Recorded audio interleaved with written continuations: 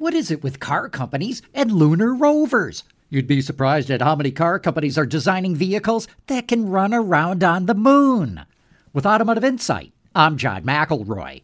Did you know that General Motors helped build the original lunar rovers that NASA landed on the moon back in the 1970s? Well, GM is at it again. It's developing a new lunar rover with Lockheed Martin. Hyundai and Toyota and Nissan are also developing lunar rovers. So, will they actually end up on the moon? Who knows? But at the very least, they're generating the kind of buzz that makes old-line car companies look like they're on the cutting edge. NASA left 3 rovers on the moon half a century ago. And when we go back to the moon later this decade, it'd be cool if the astronauts could track them down and see if they could fire them back up again. With Automotive Insight, I'm John McElroy, WWJ News Radio 950.